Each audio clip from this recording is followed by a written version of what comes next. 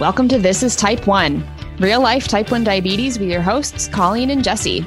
I'm Colleen Mitchell, and I've had type 1 diabetes for 25 years. I'm a life coach, author, and speaker. I also work full-time as a process analyst in the power industry. I'm passionate about type 1 diabetes education and showing others that this disease doesn't define me. I'm Jessie Tuggy, and I've had diabetes for 9 years. I love hiking and painting. I'm looking forward to working as an engineer after I get my degree in college. My diagnosis has inspired me to take control of my life and my future, to learn everything I can about type 1 diabetes. Each week on the show, we'll talk about real life with type 1 diabetes, bring on cool people with connections to type 1, and above all, encourage you to understand that this disease doesn't have to hold you back. This isn't medical advice. This is life with type 1. Welcome to episode 76 of This is Type 1, real life type 1 diabetes with your hosts, Colleen and Jesse. Today, we're talking about habit change strategies and life improvement with type 1 diabetes. And this episode was suggested by James Daniel on Facebook. So thank you for that suggestion. I have the win this week. I did a relatively fast reorganization of some of my diabetes supplies in my closet. So it just took like 10 minutes to kind of move everything around. And I ended up finding like 4 other pokers. I swapped out my old pokers with those ones because I didn't have like the lancet replacement for the old ones. It was a kind of a special lancet type that I didn't have. So I swapped those out. And I also cracked open 3 different bottles of glucose tabs that had not been opened yet. So they were still good. And I put those in different locations to use up in place of Smarties, just so I can use them up because I have them. So why not? And then my insurance company also sent me a new meter because they're not covering my current strips next year. So they switched me to the Contour meter instead of the Vario. So I got that, put that in my purse. And my pharmacy also sent a note that they are covering my Novolog. So kudos to them, but we'll see how much they make me pay for it. Because right now I pay a set amount for like my Novolog, no matter how much I'm prescribed. And we'll see if that number goes up or not because they moved the drug into a different tier on the formulary. So more to come on that. Jesse, what is your fail this week? So my fail is basically just poor execution and planning on my part because I took Christmas break a little bit too seriously. So this week's fail is that I forgot to put on my sensor. And since Christmas is the day after next, my blood sugars are probably going to go a little bit crazy and it'll be a little bit of a challenge staying on top of it, but I will. So my fail this week is poor planning and poor execution. But the good news is my new pump and my new sensor came in today. So cheers to that. I'm so excited. Awesome. So you got the new Medtronic? Yeah, and it uses all the same supplies. Everything is going to be the same. I might even put it on tonight and see how that goes. So as we're recording this is Christmas Eve, and this episode is actually going live at the end of January. So we're ahead of schedule. Yay. Yes. All right. So what's our tip? Okay, our tip. I'm bad at this, but if you want to change your lancet at least twice a year, and that it's probably not as bad as it sounds if you're on a CGM, because honestly, if you're on a CGM, you probably don't test as much as you otherwise would. You can time it to coincide with daylight savings. And that's like, it's in March and it's in November. So it's like, there's 6 months apart. That's also the time where you should be checking your smoke and your carbon monoxide detectors, changing your clocks back and forth, because if we don't, then we'll all be off time on everything. It's also a good time to check your emergency kits. And then you can also use that time to like work on some cleaning projects because that tends to be a popular thing to do. But if you already do things on daylight savings or spring forward, then you can just add changing your lancet to the list. That's the hack this week. All right. So the episode, to get into it, on habits. Habit is a settled or regular tendency or practice, especially one that's hard to give up. There are these ingrained neural pathways for routines that we've practiced over and over again until they become unconscious or second nature. Habits are good, bad, or neutral, depending on how the habit affects your life. Neutral habits are just that, neutral. Things like driving the same route to and from work every day, eating the same thing for breakfast, and always taking your coffee a certain way all count as neutral habits. They don't really serve you or not serve you. They just are. A good habit serves you. It makes your life easier, less stressful, and it helps you achieve your goals and your dreams. Daily exercise, eating healthfully, and getting enough sleep are all good habits. Bad habits don't deserve you. They're things you want to stop doing because they disrupt your life or someone else's and make you sicker or sick or fill your life with negative energy. I like how you said that. Bad habits don't deserve you. They really don't. No. So habits consist of a cue, a craving, a routine, and a reward. It's actually called a habit loop. So a cue is a trigger, something that sets off the habit. The craving is a desire for something to be different. The routine is the actual habit action that you do. And the reward is the result that you get at the end. A really simple example of this habit loop is a dark room. The cue is the dark room itself. The craving is for light. The routine is to flip the light switch, and the reward is the light turning on. It's stupidly simple, but that is a habit. It's important to know yourself and your willingness to change bad habits or habits that don't serve you or modify your good habits into even better habits. If you're not the kind of person who's willing to put in the hard work and the effort to change your habits, especially the bad habits that shackle you to the things you don't like, then you're not going to change your habits. If you don't care that you have bad habits, then this episode probably isn't for you. But if you're the kind of person who wants to become a better version of yourself, understanding the little nuances of your personality will help you tremendously on your journey to habit change. Way back in episode 13, we talked about 20 specific bad diabetes habits, why they're bad, and what to do instead. And here is a recap. Number 1, stacking insulin. This is bad because you overdo the insulin. Number 2, never changing the Lancet. Bad because needle dullness over time, and it does increase the pain in your fingers. Can confirm. Number 3, not rotating sites. It's bad because it causes scar tissue buildup. Number 4, forgetting to give insulin. This is bad because going over 140 mg/dL is permanently damaging your body. Number 5, overriding suggested boluses. This is bad because you're conditioning your distrust in your pump. Number 6, thinking that carbs don't count.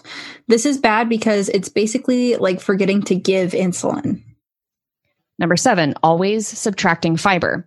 This is bad because you may actually have to give insulin for that fiber, and you will find out later when your blood sugar goes up. Number 8, not basal or sensitivity testing. This is bad because you're essentially flying blind on your own ratios. Number 9, not taking supplies with you. This is bad because if you end up needing them, you won't have them. That's kind of bad. Number 10, expecting 2 identical days. This is bad because 42 plus factors affect your blood sugar, not just food, sleeping, and exercise.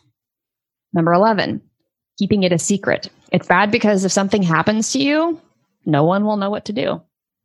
Number 12, letting diabetes control you. This is bad because you're making yourself a victim of your own diabetes. Number 13, listening to the American Diabetes Association for food guidelines. This is bad because they have consistently failed us for 50 plus years. Number 14, rationing your insulin. This is bad because you could literally die from it. Number 15, not fighting non-medical switching. That just happened to me. It's bad because those changes could adversely affect your care regimen. Number 16, procrastinating sensor calibrations. I'm personally really bad at this one. This is bad because you won't get a good reading on your sensor or you won't get an accurate reading. So I struggle with this one. Number 17, overcorrection for a low. This is bad because it starts a high and low roller coaster cycle. Number 18, overcorrecting for a high after a meal. This is bad because you're ignoring your sensor accuracy, onboard insulin, and delayed food impact. Number 19, my favorite, rage bolusing. It's bad because you're giving too much insulin and you're suffering emotionally because of it. And number 20, using lows as justification to eat sugary junk food. This is bad because, one, it's not healthy, and it teaches you that those treats are okay, and it encourages your lows to be on purpose, and that's not healthy. So these are certainly not the only bad habits you could have as a diabetic. You can have plenty of bad habits in other areas of life that affect your diabetes, even if they're not directly related to your diabetes like these ones are. You could be overweight, eating out of boredom or for comfort. You could be drinking too much, smoking, not exercising. Basically, all the things that people try to change when the new year rolls around. In episode 13, we gave specific things to do instead of those bad habits. The problem is, how do you go about implementing those things without a strategy? And that's what we want to discuss with you today. First off, we need to recognize when it's time to change or break a habit. It all starts with awareness. I like to get awareness by writing down all my thoughts. I slow down, think about what's going on in my life, what results I've created for myself, and the thoughts I have about those things, and even the thoughts that got me there. Many times we know we should break a bad habit, but the motivation, the willpower, and the discipline to do it just doesn't exist. It's pretty much seeing yourself in a situation you want to get out of, but then judging yourself for not having gotten out of it yet, and discounting your ability to get out of it in the future. Think about your life. What's going well? What isn't? The things that aren't going well are the clues to finding habits that you should change. Oftentimes, when we work on improving one area of our life, the other areas of our lives become easier to improve on as a byproduct. It honestly doesn't matter what habit or area you choose to work on first, but what matters is that you're making a decision and taking action on it.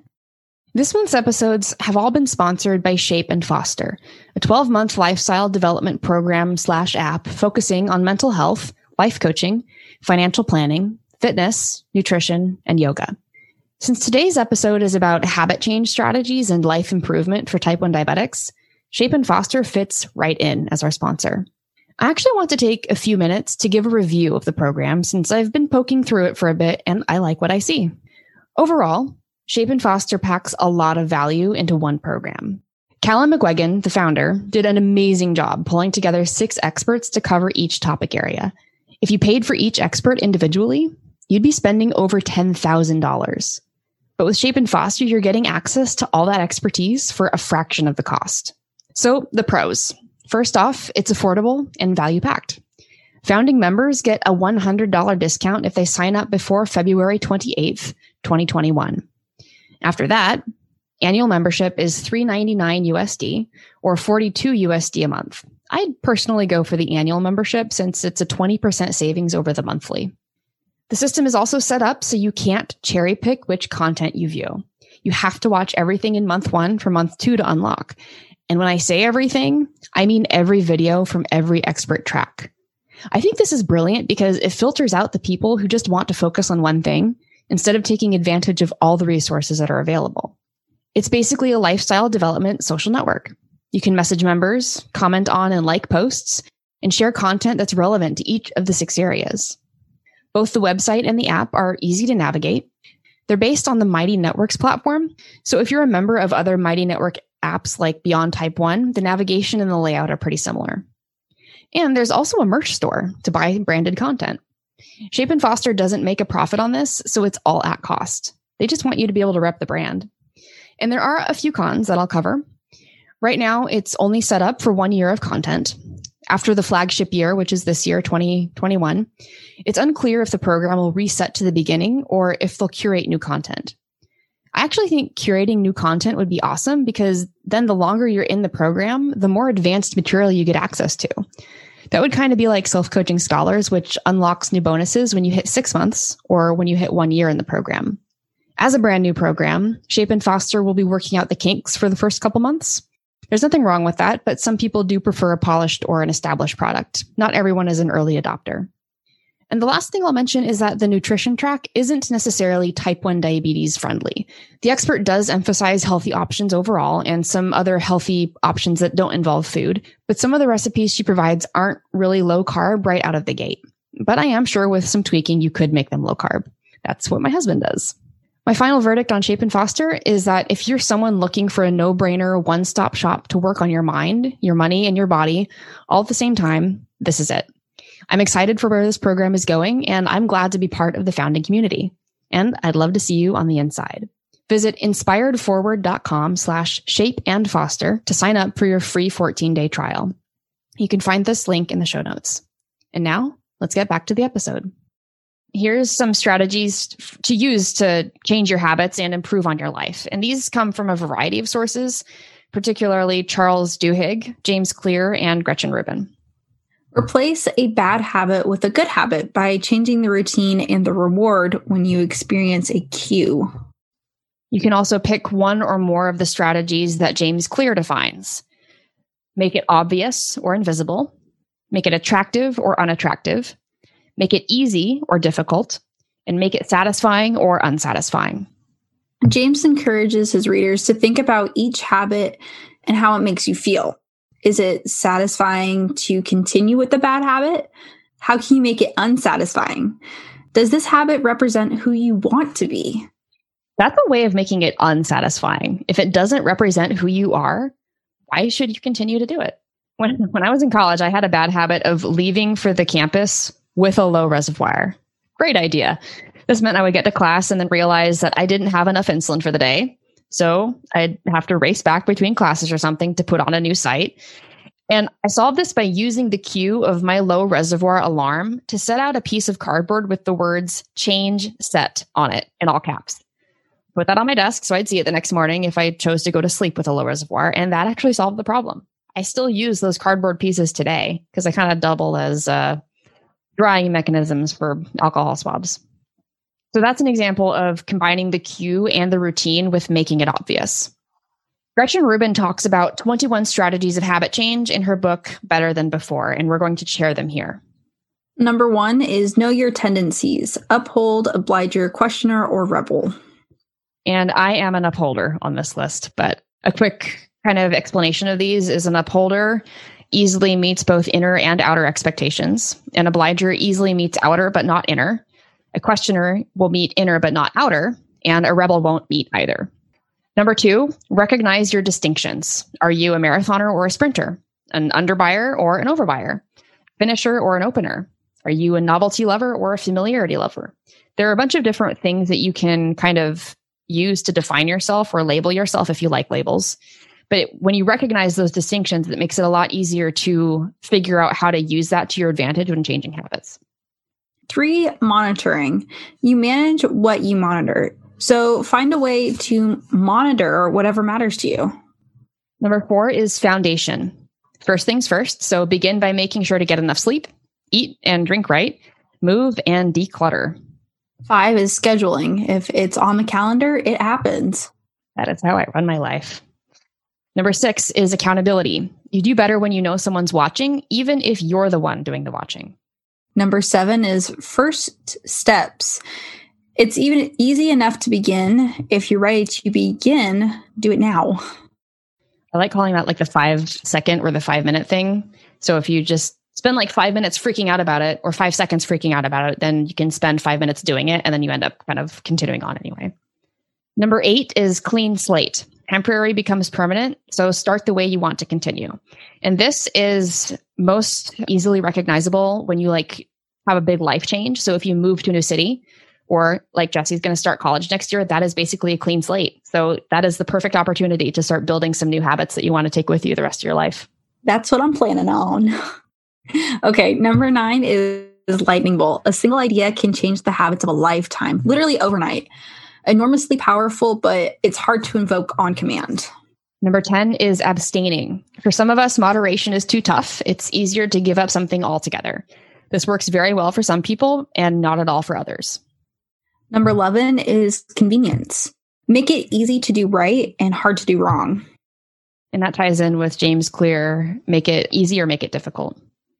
Number 12 is inconvenience. Change your surroundings, not yourself. Number 13 is safeguards. Plan to fail. That's actually really powerful. When you plan to fail, then you don't freak out when you actually do fail or think something has gone wrong because you planned on it. Number 14 is loophole spotting. Don't kid yourself. We build all sorts of loopholes into things. And yeah, it's kind of fun to pick out loopholes. And Gretchen Rubin actually collects them. So you can go look those up if you'd like. Number 15 is distraction. Wait 15 minutes. And that's the same time you should wait for your blood sugars to come back up when you're low. So just keep that in mind. That's actually a really good point. None of us ever really do that. But that also works for when you feel hungry, but it's emotional hunger. If you wait 15 minutes, it actually might go away because you end up distracting yourself with something else. Number 16 is reward. The reward for a good habit is the good habit, and that's the reward to give yourself. This is the most misunderstood strategy because it's doing the habit for the sake of doing the habit, not for the thing you get out of doing it. Treats. It's easier to ask for more of yourself when you're giving more to yourself. Number 18 is pairing. Only do X when you're doing Y. This is simple but surprisingly effective. On Gretchen Rubin's podcast, one of the things that they talked about a lot is that her sister would pair walking on the treadmill with watching her favorite TV show. So I think it was like one of the Housewives series. She would only watch that when she was on the treadmill. So that's a really good way to pair things.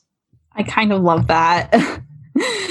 And number 19 is clarity. The clearer you are about what you want, the more likely you are to stick to your habits. Number 20 is identity. Your habits reflect your identity. So if you struggle to change a particular habit, rethink your identity. And 21, other people. Your habits rub off onto those around you, and their habits rub off onto you, much like the saying of, if your friends jumped off the bridge, would you do it too? Or you are the sum of the 5 people you spend the most time with. That's another way of saying it. I also had some of my own habit change strategies to share with you guys. And the first one is appealing to your future self. This is a really good method for obligers. That's when you easily meet outer expectations, but find it hard to meet inner expectations. Your future self is a form of outer accountability. You're not doing something for current you. You're doing it for future you, the person who benefits most from any bad habit you break or good habit that you build. I use this method a lot, even though I'm an upholder. I find it useful to imagine my future self basically reaping the benefits of changes that I made when I was younger, which is current me. If future me is healthy, fit, and regularly exercises, then current me has to build those habits that create that future for myself. A good way of thinking about this is, how would future me act in this particular circumstance? So if I already had the goal I want, how would she act right now where I am today? And if future me is successful in whatever ways that I define now, it's up to current me to take the steps necessary to actually be successful. So it's all on me, even though I want it to be all on her, or I want it already to be done for her, but then I have to put the work in. Which makes sense. That's really cool.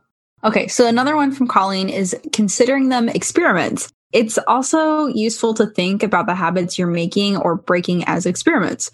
If it doesn't work out, no harm. You just learn what doesn't work and you can move on to the next experiment. The next one is taking baby steps. Again, don't try too much at once. Build off successes by starting small and progressively moving through the habits that you want to build, break, or change. It's a marathon. It's not a sprint. The smaller the habit, the easier it is to stick with and continue building from. And then the last one is practicing self-forgiveness. When you miss a day, because it will happen, don't beat yourself up. Take a deep breath and remember that missing one day doesn't make you a failure. And this counts not just for diabetes, but every goal you set in life.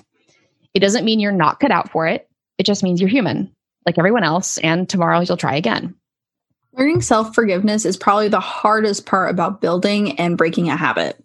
When we see each failure, we keep the habit as a failure of character or will in ourselves. We're not doing ourselves any favors.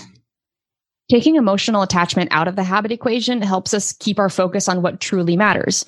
We're becoming the kind of people who keep going, even if we stumble every now and then. So take some time to think about how changing some of those bad habits will impact your diabetes. Maybe you'll have better blood sugars. Maybe you'll have a really good A1C next time. That would be fun. Maybe you won't go as high as much, or you won't have a really bad crash if you give too much insulin. You might level out before that happens. Because diabetes is just a bunch of decisions throughout the day on top of everything else that we already deal with, the small improvements we make in other areas of our lives can end up making it a lot easier to manage our diabetes. The spotlight this week is on Gretchen Rubin.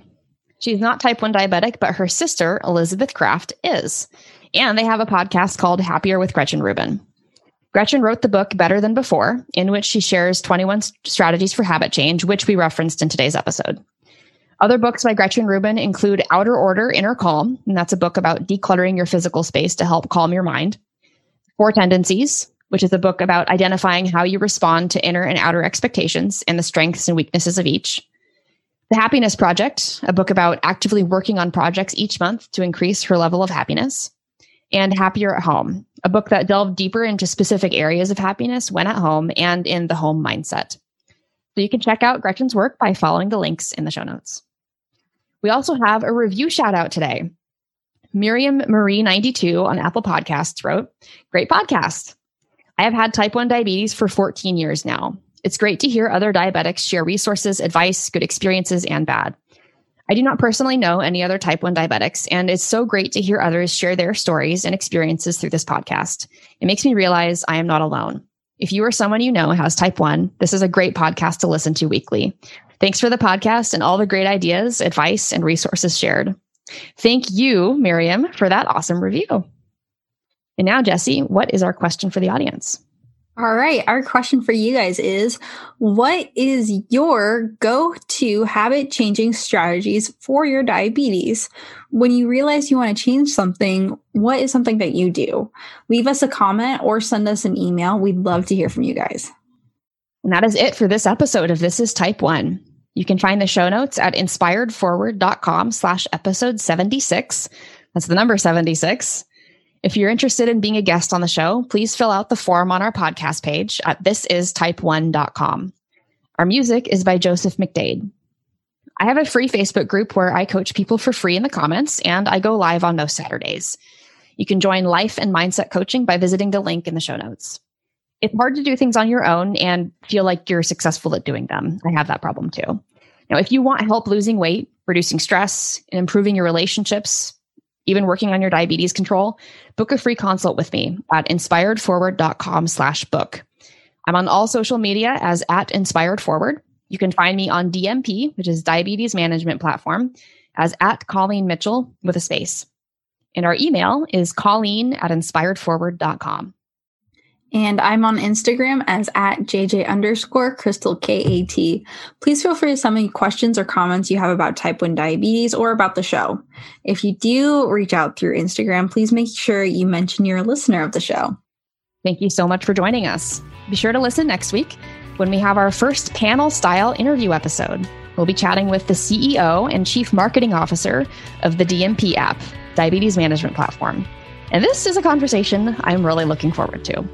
Remember, you control your diabetes. It doesn't control you.